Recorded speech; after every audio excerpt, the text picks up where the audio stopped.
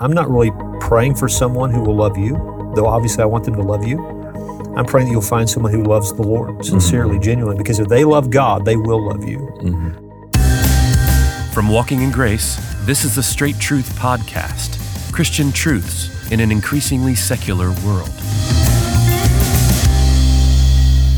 Welcome again to the Straight Truth Podcast. I'm your host, Josh Philpott. As always, I'm joined by Richard Caldwell, the pastor of Founders Baptist Church.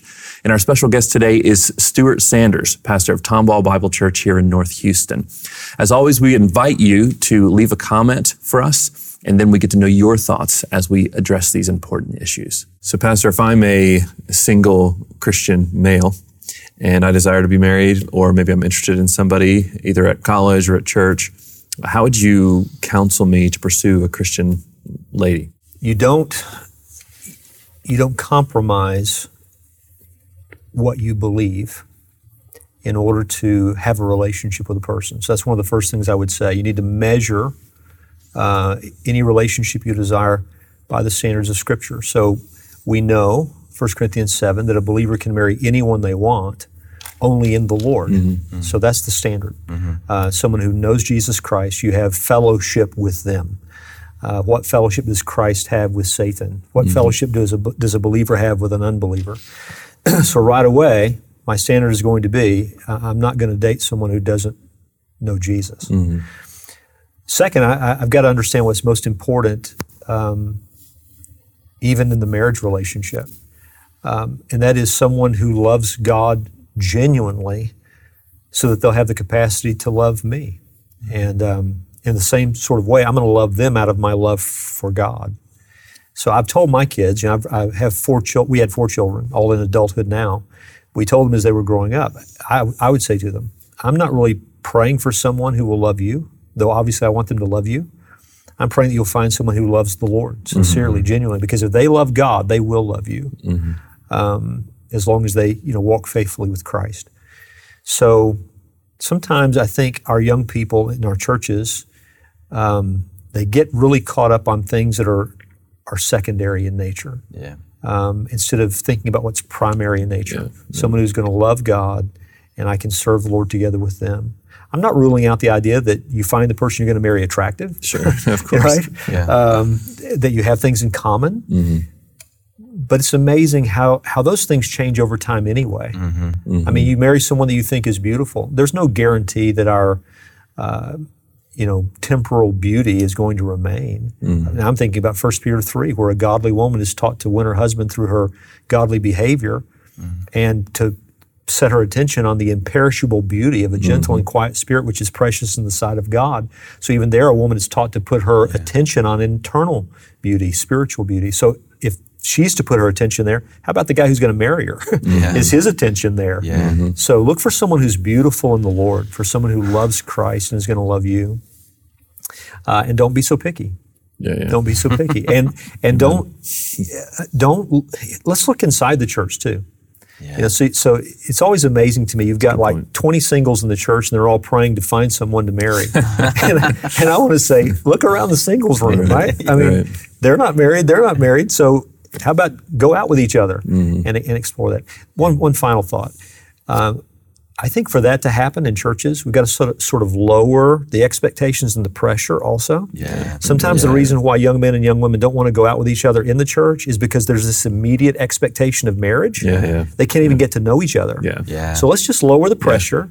If I ask you to coffee, it doesn't mean I want to marry you. It means I want to go to coffee. And let's get to know each other better. But good. It's good. Stuart, and this is sort of a Tinder app culture that we live in, where dating over a long period of time, or maybe dating multiple people, is just accepted and really expected. You know, before you actually find the one. As Christians are often saying, that you will marry. Is that a biblical ideal, to date many people until you find the one? I think the conventional wisdom over the decades has been the idea of joining and unjoining, and are you teaching yourself divorce by dating and breaking up all the time? We can put methodology to bed, and let's just look at the principle behind that. You're starting from a flawed principle that I'm looking for someone who will make me happy. And so that's why I run through the carousel, is because you made me happy, but then you stop, so now I'm going to go over here. And so then when you find someone who just seems like supremely makes you happy, then you marry them, and then now you're just waiting for when she doesn't or when he doesn't. And so that the carousel dating, not that if you've ever dated more than one person that you're somehow, broken beyond repair and you can't marry anybody now, because I think we can swing too far the other way to where you do pressurize. You have, if anybody shows any interest, then that's courtship and that leads to marriage, and then you better not, like, taking the first step is paralyzing. But then at the same time, we can be too libertine on the others and say, oh, just run the gambit. No, there's discretion. And then so the second thing I'd say is there's wisdom. And that we, in the Tinder culture, and even just kind of in maybe the more millennial culture, is we have privatized that relationship is private to me. And so if I have godly Christian friends, and I have a godly, Christ-exalting, gospel-centered church, and I have, hopefully, prayerfully, a godly parents or older influences, a Paul in your life, I am somehow keeping my dating ideas separate from all of them, which violates the wisdom of Proverbs, that in many counselors, there are good decisions. And so instead of keeping it privatized on your phone in some app, or just me, I don't want to tell anybody, why aren't you involving the church, the greater body of believers in this colossal decision of marriage or of potential marriage? I want to know everybody's thoughts and wisdom as they pursue the Lord, that they might be able to see something that I'm blind to.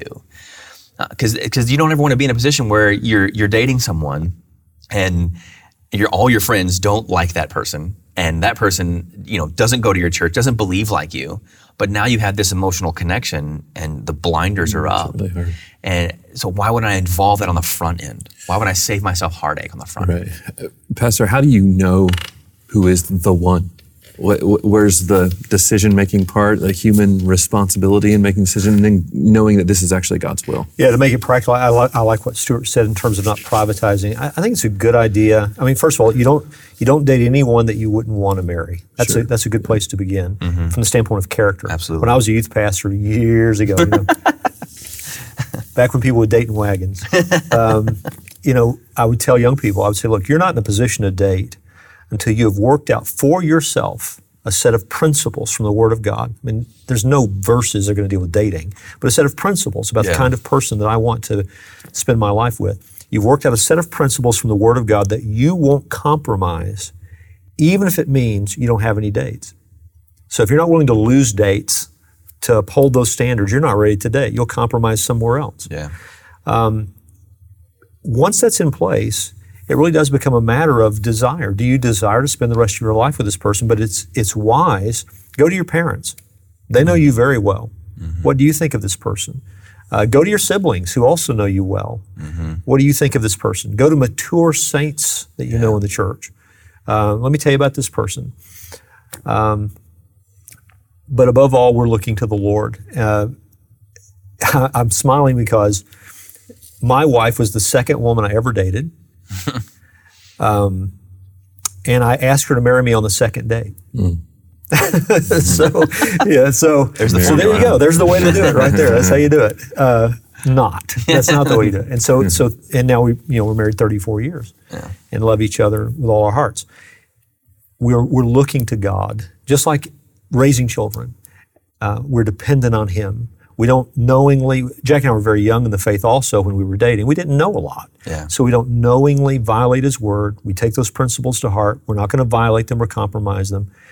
And then if I desire to marry this person and they're in the Lord and their character is godly, I'm free to marry them. 1 Corinthians 7, as he was talking about widows, she can marry anyone she wants, only in the Lord.